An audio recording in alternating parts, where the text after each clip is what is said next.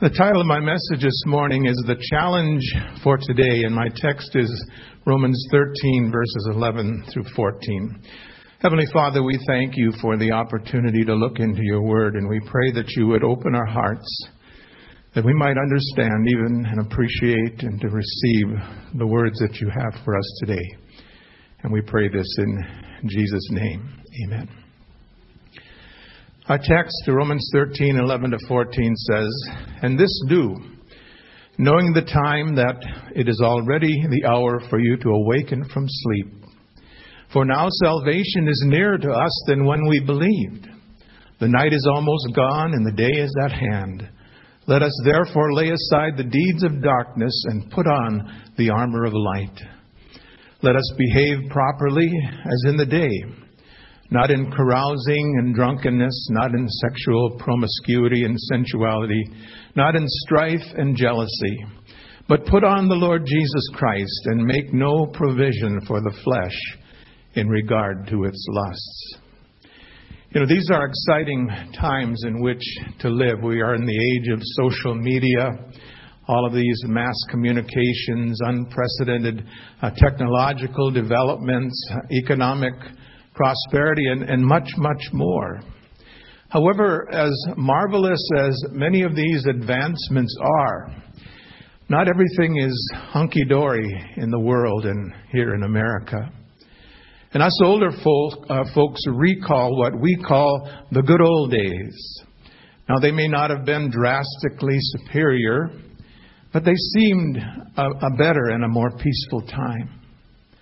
And yet, on any given day in 2018, and we're only a day away from the dawn of another new year, our radio and television broadcasts, our newspapers, if anyone still reads newspapers, and of course the internet are filled with stories confirming the fact that our world, our nation, are in real trouble. We're living in a rapidly decaying society with a decomposing morality. Violence and crime is increasing. Political corruption is rampant. Integrity is a scarce commodity, and we could go on and on. The problem is our collective view of right and wrong has slowly but surely shifted from a strong biblical foundation to one based on personal gratification and personal fulfillment. We're living in a society which not only disregards, but it openly ridicules those who profess faith in Jesus Christ and the truths of God's Word. These realities clearly characterize our day and age. And I believe they present enormous challenges for those of us who would be followers of Jesus Christ. Now, in the remaining moments this morning, I'd like to consider what is the challenge for today, as laid out for us in our text, where Paul gives us three specific commands. First of all, he says, wake up. Verse 11 of Romans 13, "And this do, knowing the time that it is already the hour for you to awaken from sleep, for now salvation is nearer to us than when we believed." And so the first challenge for today is found in this exhortation to awaken from sleep. Now, it was originally a message for the first century church, obviously, but it should also be a message for the church of today. It's time for Christians to wake up and see just how late the hour is. And so the question a slumbering church needs to ask is, what time is it? Paul says it's time to get up because our salvation is nearer to us than when we first believed. Now, in this same verse, verse 13, Paul uses the phrase, knowing the time. Now, what is the time to which he is referring? It seems clear to me that he means what the Bible calls the end times or the last days. He's referring to a time just before the rapture of the church when Jesus returns in the clouds to complete his marvelous plan of redemption for his children. But how can that be, you ask? I thought Jesus said, no one knows the day nor the hour of his return, only the Father in heaven. This is true. We cannot know precisely when Christ will come again. But there are some important things we can know about his return. While the Bible teaches that we can't know the exact day or hour, it also teaches that we can observe the signs around us in order not to be taken by surprise at his coming. For example, in 1 Thessalonians 5:4 we read, "But you, brethren, are not in darkness, that the day should overtake you like a thief." In other words, we should be able to discern from the signs of the times around us that Jesus is coming soon. Now, is there any scriptural evidence that we are living in the end times? I believe there is, indeed. Many passages can be found in the scriptures, but in 2 Timothy chapter 3, we find one of the most graphic pictures of the last days. It says in verses 1 to 5, "But realize this, that in the last days difficult times will come. For men will be lovers of self, lovers of money, boastful, arrogant, revilers, disobedient to parents, ungrateful, unholy, unloving, irreconcilable, malicious gossips, without self-control, brutal, haters of good, treacherous, reckless, conceited, lovers of pleasure rather than lovers of God, holding to a form of godliness, although they have denied its power. Avoid such men as these." Are we not seeing these kinds of things prophesied in the scriptures happening today, even at an alarming rate? And in his Olivet Discourse in Matthew chapter 24, Jesus gives us a few more signs. "You will be hearing of wars and rumors of wars," verse 6. "In various places there will be famines and earthquakes," verse 7. "You will be hated by all nations on account of my name," verse 9. "Many false prophets will arise and will mislead many," verse 11. "Lawlessness will increase," verse 12. "And the gospel shall be preached in the whole world for a witness to all the nations, and then the end shall come," verse 14. It should be quite clear to any discerning Christian that Jesus' return is closer than ever. Moreover, think about how much closer it is today than when Paul penned these words some 2,000 years ago. Now, we've noted that Paul says our salvation is nearer to us than when we believed. But how is our salvation nearer? Were we not saved when we first believed? Had we not then and there received salvation? I believe the key to understanding this statement is found in the biblical meaning of salvation. What Paul is saying here is the fullness of our salvation, or the completion of our salvation, is near. Remember, salvation is a process that only begins when we are born again. You see, there is a past to our salvation called justification. By way of justification, we receive deliverance from the penalty of sin and were made right with God. My father taught in my confirmation class back in 1963, justification is just as if I had never sinned. Justification is when I enter into God's presence. I stand in Jesus' shoes, and Jesus stands in my shoes.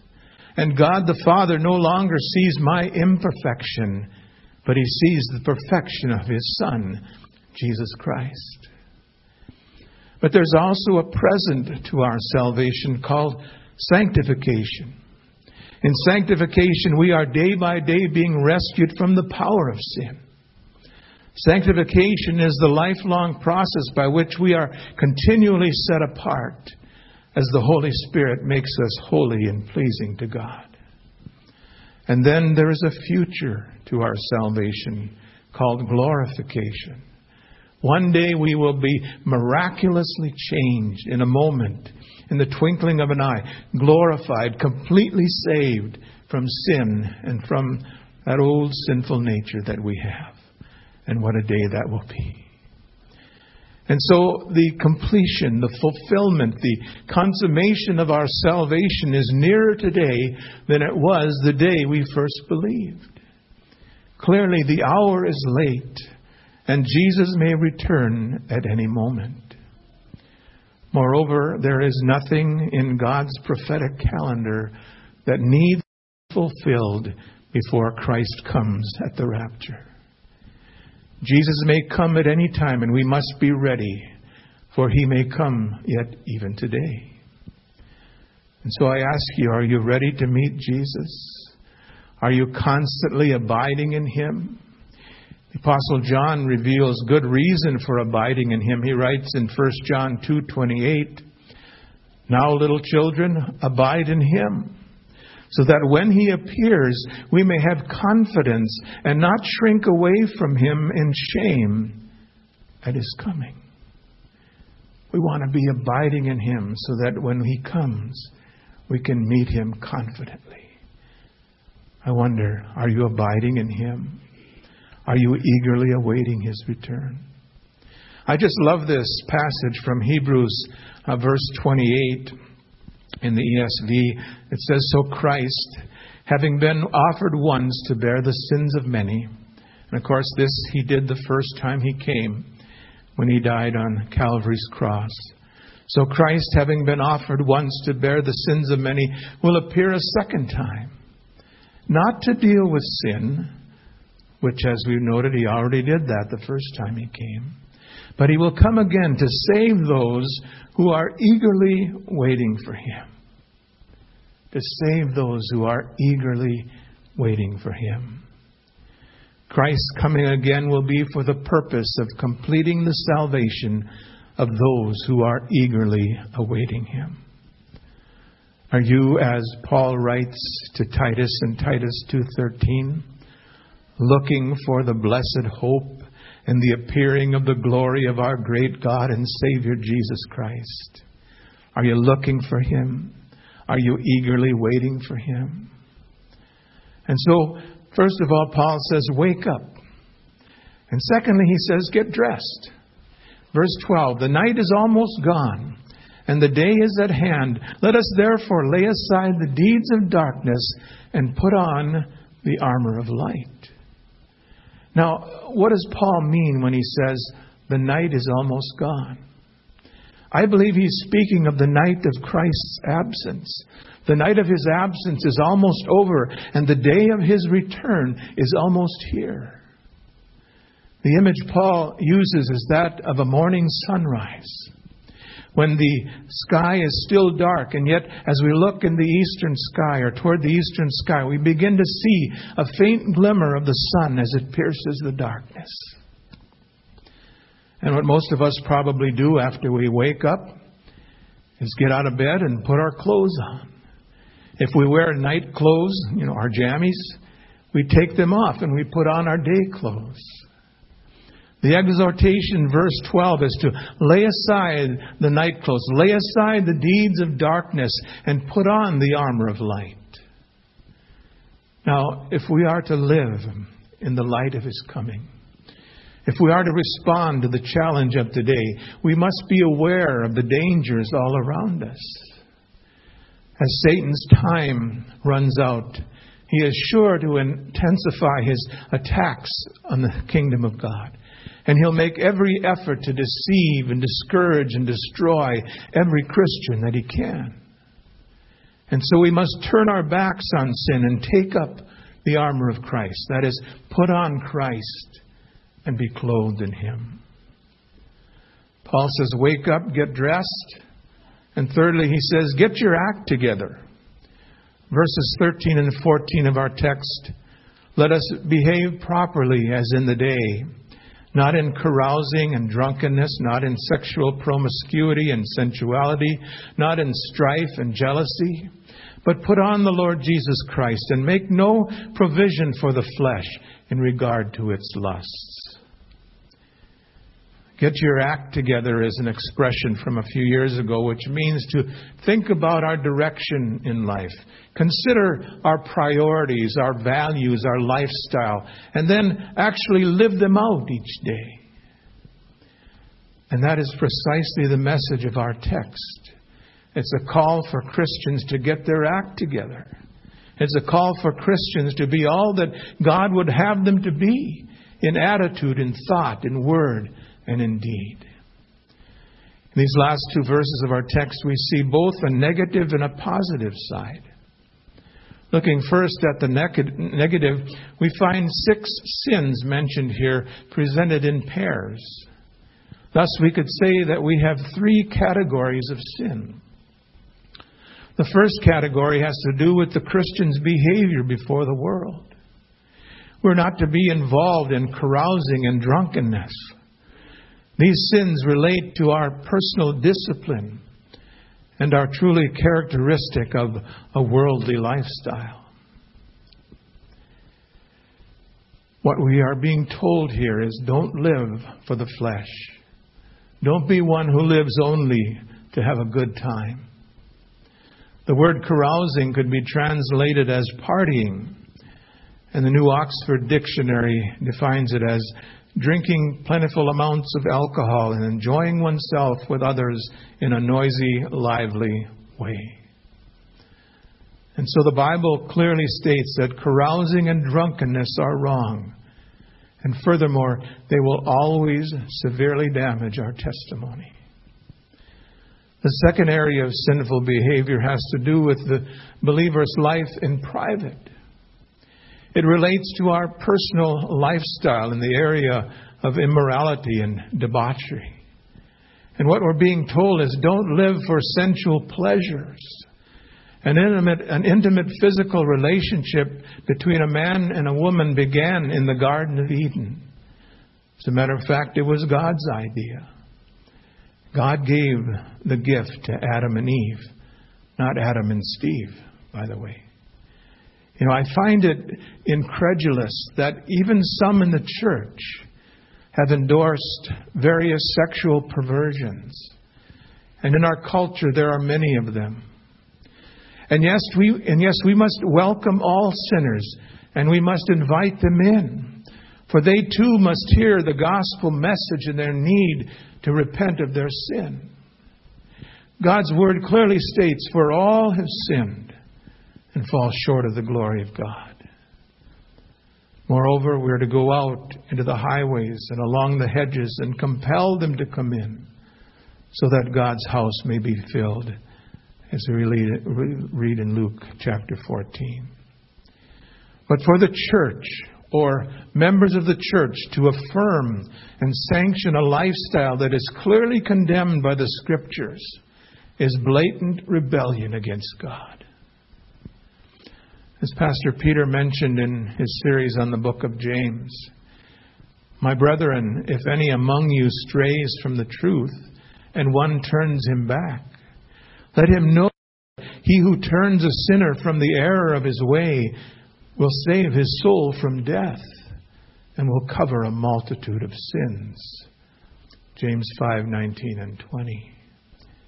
Remember, Jesus dearly loved the sinner, but he never condoned their sin. And so we must always be lovingly honest as we confront lost sinners and backslidden Christians about their sin. The third category of sinfulness has to do with the Christian's relationship with others. It relates to a lack of love, which generates strife and jealousy. What Paul is saying is don't live for selfish ambition, for it inevitably leads to discord and dissension. Love is the exact opposite of selfish ambition. Love always seeks the best for others. And when selfish desires dominate our lives, they create strife and jealousy. The Christian lifestyle should be characterized by love for all people. Now, these are the negative aspects from verses 13 and 14. On the positive side, in these two verses, we're commanded to clothe ourselves with the Lord Jesus Christ and not dwell on gratifying the desires of the sinful nature. And furthermore, not only are we instructed to avoid certain behavior, but to avoid circumstances which may entice us to sin. I think if we are honest with ourselves, we know those areas where we are vulnerable to temptation. We know the people and the situations which tempt us to sin.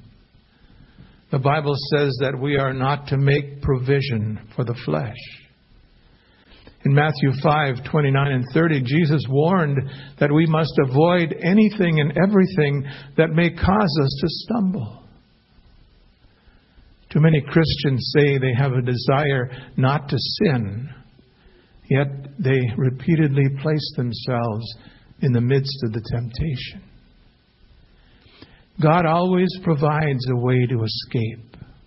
Paul reiterates this truth in 1 Corinthians 10:13. No temptation has overtaken you that is not common to man. But God is faithful, and He will not let you be tempted beyond your ability. But with the temptation, He will also provide a way of escape that you may be able to endure it. The way will be provided, but you must take it. When God yells fire, you need to get out of the building as fast as you can. On the other hand, we must stand for Jesus Christ. Stand for righteousness. Stand clothed in His armor of light. Stand empowered by His precious Holy Spirit. Friend, we are living in challenging times. We're living in what may very well be the last days. I cannot know when Jesus will come again, but I know I must be ready to meet Him. How about you? Are you ready to meet Jesus? We all need to wake up, get dressed, and get our act together. That's the challenge for today. In closing, it was nearing the day of Jesus' crucifixion, and it was clearly an agonizing time for His disciples. And He told them to not let their hearts be troubled. John chapter 14. He said He was going to prepare a place for them. And after their dwelling place was completed, He said, I will come again and receive you to myself, that where I am, there you may be also. Then He added, and you know the way where I am going. Thomas questioned Him, Lord, we do not know where you are going. How do we know the way? Jesus answered, I am the way and the truth and the life. No one comes to the Father but through me. Jesus is coming again. He Himself said so. He's coming again to take His children home to be with the Father. Are you a member of God's family? Will you be taken up when He comes for His children? Only through a personal relationship with Jesus Christ is that possible. As an old man who has walked with Jesus for more than 60 years, I eagerly look forward to His return. My father said many times, I'm not looking for the undertaker, I'm looking for the uppertaker. And I would have to add, me too, Dad. And I trust you can say, me too. Jesus is coming again, and it could be today. Jim Hill wrote about that glorious day back in 1955, declaring, what a day that will be when my Jesus I shall see, when I look upon His face, the one who saved me by His grace, when He takes me by the hand and leads me through the promised land. What a day, glorious day that will be.